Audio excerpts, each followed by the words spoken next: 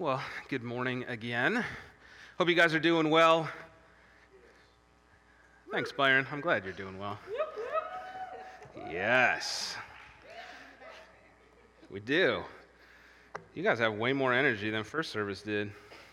It's all that extra sleep, you people, right? Hey, so like I said before, my name is Craig. If I haven't had a chance to meet you, come and say hi after we're done today. I would love to get to know you. Thanks for coming. Honestly, it means a lot to me that you would choose to come and spend your Sunday morning here with us. Whether you're here in person or you're joining us online, I'm just grateful that we get to be together as a church family and we get to dig into God's Word together and learn from Him and sit under Him and just be drawn to Him and to worship Him. All right? And so for the last couple of months, we've been in the book of Hebrews. And if you haven't kind of figured out what the whole book of Hebrews is about, read the words right there, right? Jesus is better, right? This is literally the whole theme of this book. And so if you show up week after week, that's what you're going to be told, and we're sticking to it, all right? Jesus is better is the bass drum that we're going to sit and just pound the snot out of for the next, I don't know, till at least the summer. Okay, let's get ready. So this morning, what we're going to do is we're going to actually look at Hebrews chapter 5, and then mostly in Hebrews chapter 7, all right? And what we've kind of been working our way through is seeing this author looking at a lot of Old Testament stuff, looking at a lot of Old Testament ways, Old Testament words and prophecies and all of these things, and really making the point that Jesus is better.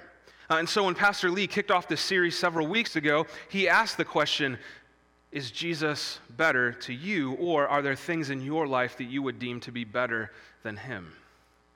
And I think it's a really fair question, and I think it's one that should cause a lot of us to think through our lives and to wrestle through what that actually looks like. And so today, we're going to look at Hebrews chapter 5 and chapter 7. We're going to be looking at Jesus being a better priest. Okay? Now, even when I say that, you're probably thinking, that has nothing to do with me. And you're wrong, and I'm going to tell you why. All right? So, we're going to jump in, and we're going to be in Hebrews chapter 5, and there's something that I think most of us need to recognize before we get into this, and that is the author of Hebrews wrestles with the Old Testament in ways that most of us have not. Okay? Which makes reading Hebrews now, 2,000 years later, we read through this, and we're like, what is that saying? What does that mean? This makes zero sense to me, okay? And so even as we start digging into some of this stuff, we're going to be talking about orders of priesthoods and tribes and sacrifice and all sorts of stuff. And to you and I, we're like, I don't understand this, okay? But I don't want you to tune out and say that's not relevant to me, because the reality is it's extremely relevant to you. It just looks very different, okay? And what I mean by that is that we don't have a temple, we don't have priests, we don't have sacrifices, but we're all humans, and so even dating back to the creation of humanity, every single one of us has one thing in common, and it's this: we all need external validation.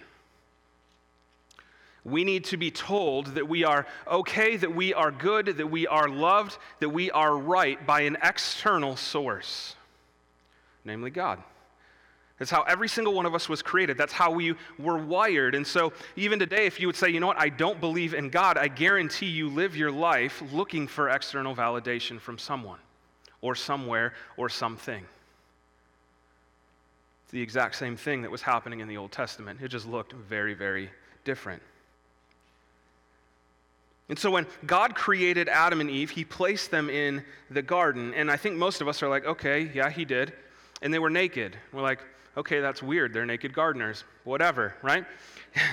Here's the deal. They were naked, but they were clothed in validation by God. They were clothed in His love and His acceptance, and so they knew nothing different. Absolutely nothing different, which made gardening naked totally normal. Until they disobeyed God, and then it says in Genesis that they felt shame and they clothed themselves. You see, up until that point, their validation was coming from God. They received everything from Him, right? Every compliment was from him. Who they were was being defined by him. Their rightness and their position with him was defined by him. They got everything, all of their validation from him. But when they disobeyed God, it said that broke that relationship, that validation was no longer in place. And so for the first time, they looked at themselves and said, we're naked and we're shameful because of it. And so literally, for thousands of years, the universal quest of mankind has been to find our validation. It's to find something that takes away our shame. It's looking for something that we can do or something that we can accomplish that will give us goodness and righteousness in the eyes of God, to earn his approval again and to take away our shame. And so even if you don't believe in God, you can look at your life, and for most of your life, I think you've been on a quest to prove yourself to other people. I know I have. Right? You want to know that your life has meaning, right? You don't just want to feel like I'm nothing. You want to be justified. You want to know that your existence hasn't been in vain. You want redemption. And so you start showing off yourself, and you're trying to puff yourself up so that other people will think highly of you, so that you're getting that validation from someone. Look at how smart I am. Look at how good of a body I have. Look at how insane of an athlete I am. Look at how much money I have. Look at all the places that I've traveled around the world and how broad my worldview is. Man, I'm a really good Christian. I've got a really small carbon footprint. I'm incredibly moral. Whatever it is, you may not believe in God, but you still feel the need to have validation from someone. All you've done is replace God's opinion with the opinion of other people, and those people have become God to you. I mean, have you ever looked for validation in a relationship? Boyfriend, girlfriend, spouse, friendship. That person defines me. They make me feel okay. Have you ever looked for validation from your kids? Have you ever looked for validation in a performance review? Have you ever looked for validation in how much you get paid? Have you ever looked for validation in your appearance, or in what car you drive, or in the size of the house that you live in? Your personal accomplishments have become your priest, used to establish your worthiness. And the Bible tells us that the reason that we seek for this validation is because we have an inner sense of our separation from God. Every single one of us was literally wired to need validation from him. And once that was broken, we've been craving it ever since. And so when we look at the Old Testament and we look at the purpose of the Old Covenant, right, the whole goal was to restore man's relationship with God. If somebody did something wrong, they needed to make a sacrifice to atone for that. Why? So that their relationship with God would be restored. And it's easy to look at this whole sacrificial system and think, man, God's mean. Like, who does this? Why are they having to slaughter animals and offer sacrifices? And why are they having to do this? Why are they having to do that? All the rules, all the sacrifices, all the do's and the don'ts. Hear me in this. This system was put in place by God as an act of grace towards humanity. Because God knew that every single one of us needed validation. And he said, the only way that we can do this is by offering something to cover for your disobedience. Even when we chose to walk away, God said, I'm still going to make a way that you can receive this life source that is found in me.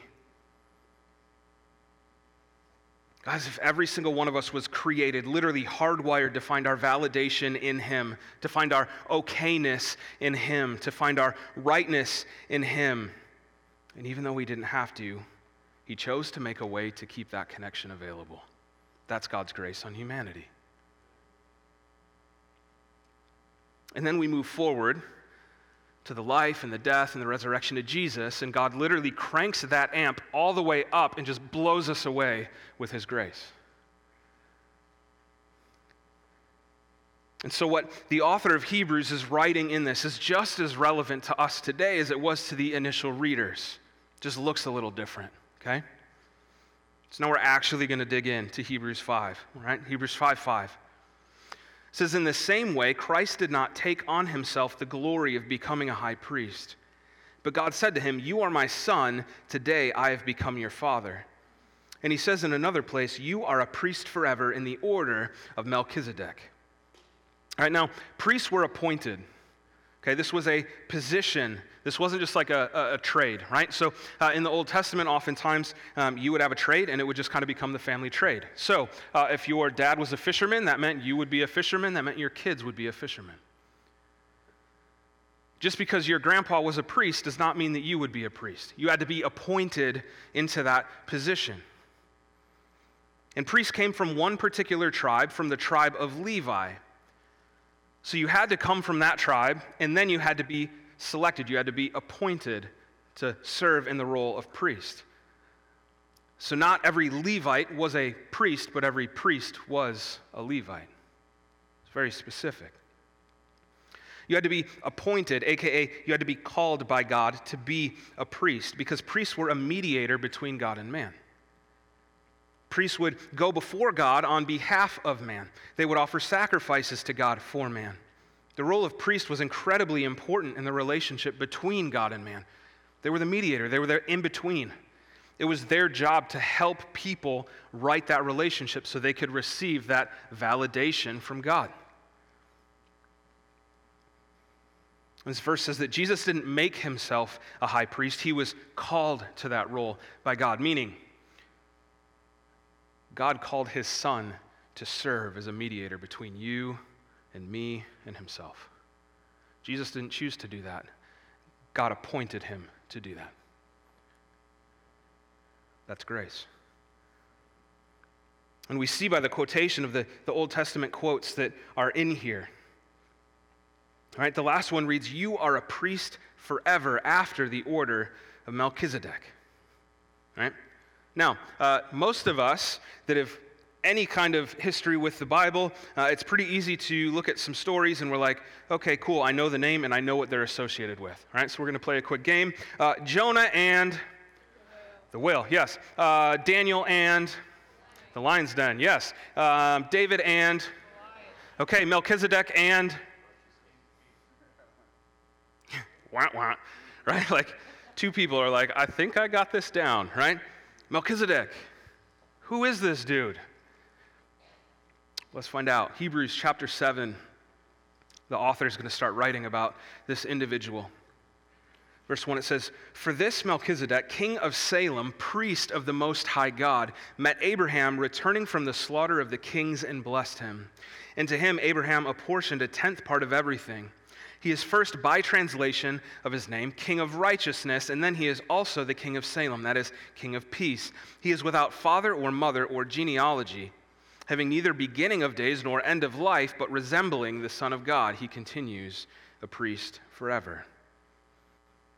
Okay, you read that and you're like, interesting. Slaughter, something righteous, something Salem.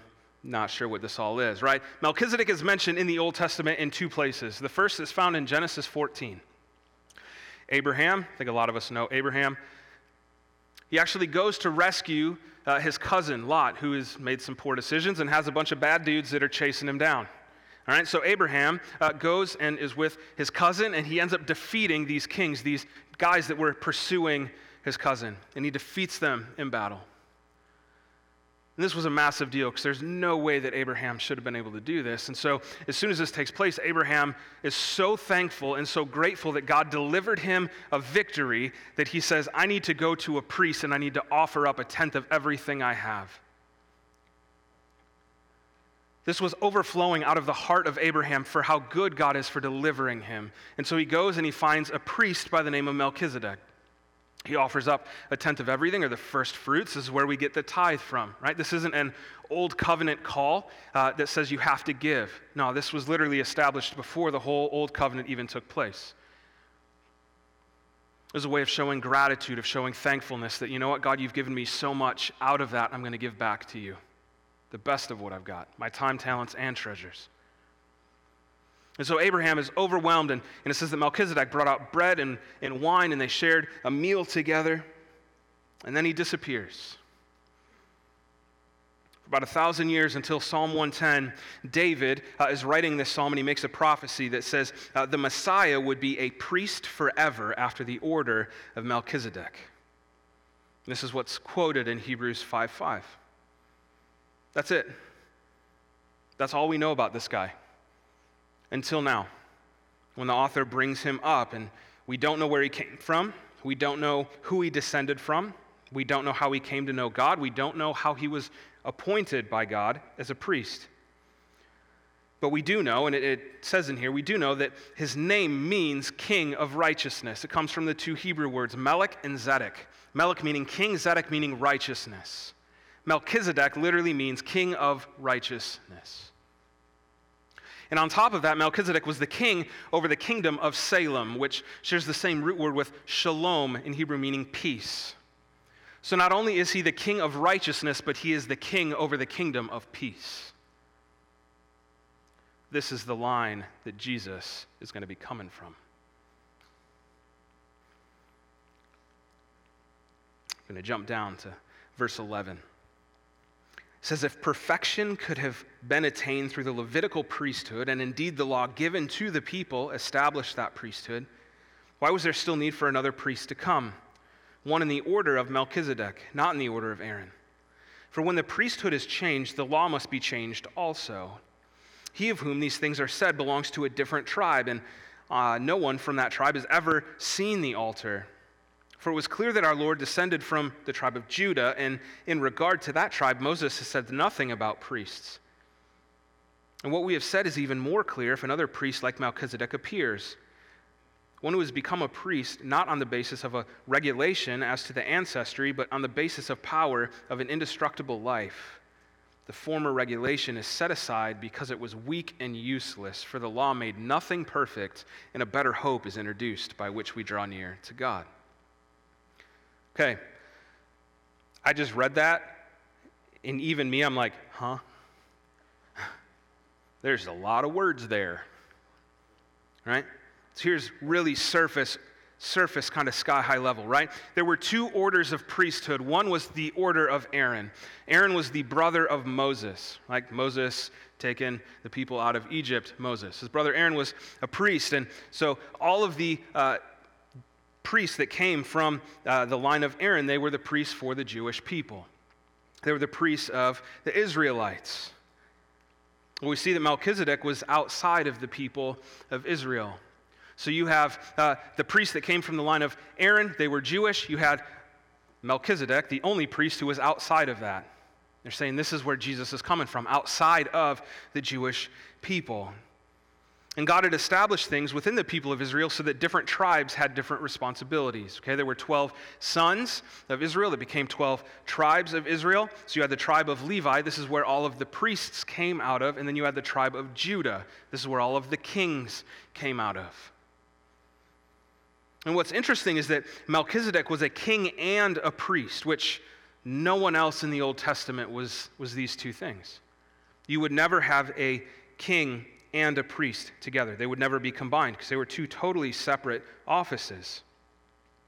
You see, a king would represent God to the people, whereas a priest would represent the people to God.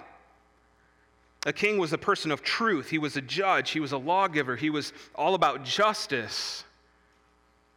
But the priest was a person of tears. They were a friend, a counselor. They were sympathetic in your weakness.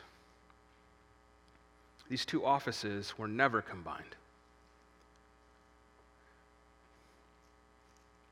I've never, either seen on TV or in person, been in a courtroom where the judge is hammering out, here's justice, here's what's happening, and then walk down and come sit next to you and cry with you. How goofy would that be? I just handed you your sentence, now let me weep with you because it's terrible. That doesn't happen, right? These are two totally separate offices, except for Melchizedek. He was the exception until Jesus. So we see that Jesus comes from the line of Judah, meaning Jesus comes from the line of kings. So if Jesus is a king, and we read earlier that he was appointed to be a priest, how on earth can Jesus rule with perfect justice while being sympathetic in our weakness? How? Like, how can God be just and yet love and be close to us who have committed many acts of injustice? Like, it just doesn't line up. And the answer is the cross. The cross is where the absolute justice of God meets the fullness of his mercy. The debt to God our King was paid in full by God the Son so that we can now relate to him in mercy and acceptance without compromising his justice at all. This is insane. Verse 23 says, "Now there have been many of those priests, since death prevented them from continuing in office, but because Jesus lives forever, he is a permanent priesthood. Therefore, he is able to save completely those who come to God through him, because he always lives to intercede for them. Such a high priest truly meets our need, one who is holy, blameless, pure, set apart from sinners, exalted above the heavens. Unlike the other high priests, he doesn't need to offer sacrifices day after day, first for his own sins and then for the sins of the people. He sacrificed for their sins once for all when he offered himself." I don't know if you've picked up on this, but the author of Hebrews has been building this case that Jesus is a better priest. There's a lot of limitations to these priests under the line of Aaron. All other priests that come from the line of Aaron, they were all Jewish, meaning they could only represent other Jews. Melchizedek has no genealogy, and since Jesus comes from the order of Melchizedek, he can literally represent anyone. He can mediate on behalf of anyone. This means that Jesus can save anybody, anywhere. Jesus didn't die for a certain type of person. The cross is sufficient for all sinners of all types. You included, me included. In the line of Aaron, all other priests, they had their own sins to deal with. So if I went to a priest and I said, "Hey, here's what I did. I stole from my neighbor. Here's the sacrifice that I'm bringing," the priest would say, "Okay, cool. I'm glad you brought that to me. I got to go deal with my stuff first. And then I'll get to covering for your stuff." Because Jesus was sinless, he has none of his own to worry about. Which means his attention's on you. It's beautiful. Jesus never sinned, so he doesn't have to regularly sacrifice for himself. In the line of Aaron, all of the other priests, they would die, right? All of us are going to. We're human. They literally would die out of being able to be a priest. Jesus defeated death. He's superior to all of them. A priest could serve as a high priest from the age of 25 to 50, and once you hit that point, you were out. Jesus' age never matters. He's never going to die. He's superior. I love this. Verse 24, it says, "He is living forever to intercede for us." Jesus Christ is alive today, and he's interceding on your behalf right now. Now, even as I say that, I think to myself, that sounds cool, but what does that mean? You know, I think a lot of us have this kind of legal, well, I'm not going to say a lot of people. I do. I've watched way too much Suits, okay? I've seen way too many courtroom shows, so I have this idea that Jesus is my public defender and that God is sitting on the throne with a gavel just, all right, this dude's back in here again. All right, Jesus, tell me that I should just be lenient. Tell me about him, right? And so Jesus pulls out my big manila folder that's like this big and slams it on the desk and is like, yeah, he's back for the 491st time, and it's the exact same thing. He's a little slow. We just be gracious to him. That's our weak version of intercession. Now, Jesus is pulling out that big old folder. He's slamming it on the table, and he said, yeah, you're right. He's in here for the 491st time. He's guilty. I want justice. But that very justice that I'm calling for, I actually paid the penalty for that when I died on the cross. So it would be unjust for you to punish him again. Jesus interceding on your behalf is not Jesus asking for leniency on your behalf. He's asking for justice and then pointing to the work that he's already done for you. Amen. Jesus is alive today, and he's interceding on your behalf right now.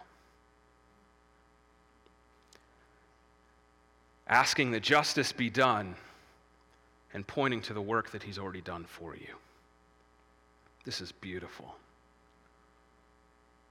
Verse 27 says, unlike other high priests, he does not need to offer sacrifices day after day for his own sins and then for the sins of people. He sacrificed for their sins once and for all when he offered himself up. Guys, it's done. It's done. It's a gift, and it's available to you. Now, you don't have to prove yourself to God. You don't have to behave your way to God. You just have to believe that Jesus did that for you.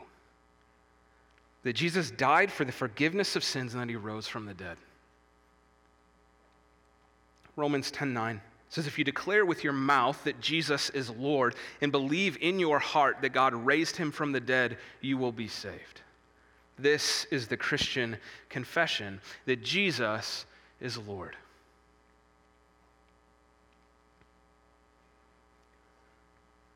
So I think after walking through this, we're now going to dig into what Greg came out and read this morning.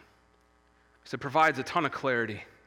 Verse 14, Hebrews 4:14, it says, since then we have a great high priest who has passed through the heavens. He's alive. He's there right now. Jesus, the Son of God. Let us hold fast our confession that Jesus is Lord. That's our confession. For we do not have a high priest who is unable to sympathize with our weakness, but one who in every respect has been tempted as we are, yet is without sin. Let us then with confidence draw near to the throne of grace that we may receive mercy and find grace to help in a time of need. That's my high priest. That's your high priest. Jesus is a better priest. Jesus is a better Melchizedek. Let's pray. Jesus, thank you for being our priest. Jesus, thank you for being our king. And that is our priest and our king, that you can stand for justice, for what is right and pure and holy, and at the same time, you can sympathetically sit with us. Father, thank you for the order of Melchizedek, that Jesus could follow this order, that salvation is available to all people at all times because of it. And I pray for those that have never made a confession that Jesus is Lord, that you would continue to soften their hearts, that you would draw them to you, and that they would experience your grace and the freedom that comes from it. Thank you that you live to intercede for us. In your precious and holy name, amen. Let's stand together for the reading of God's word.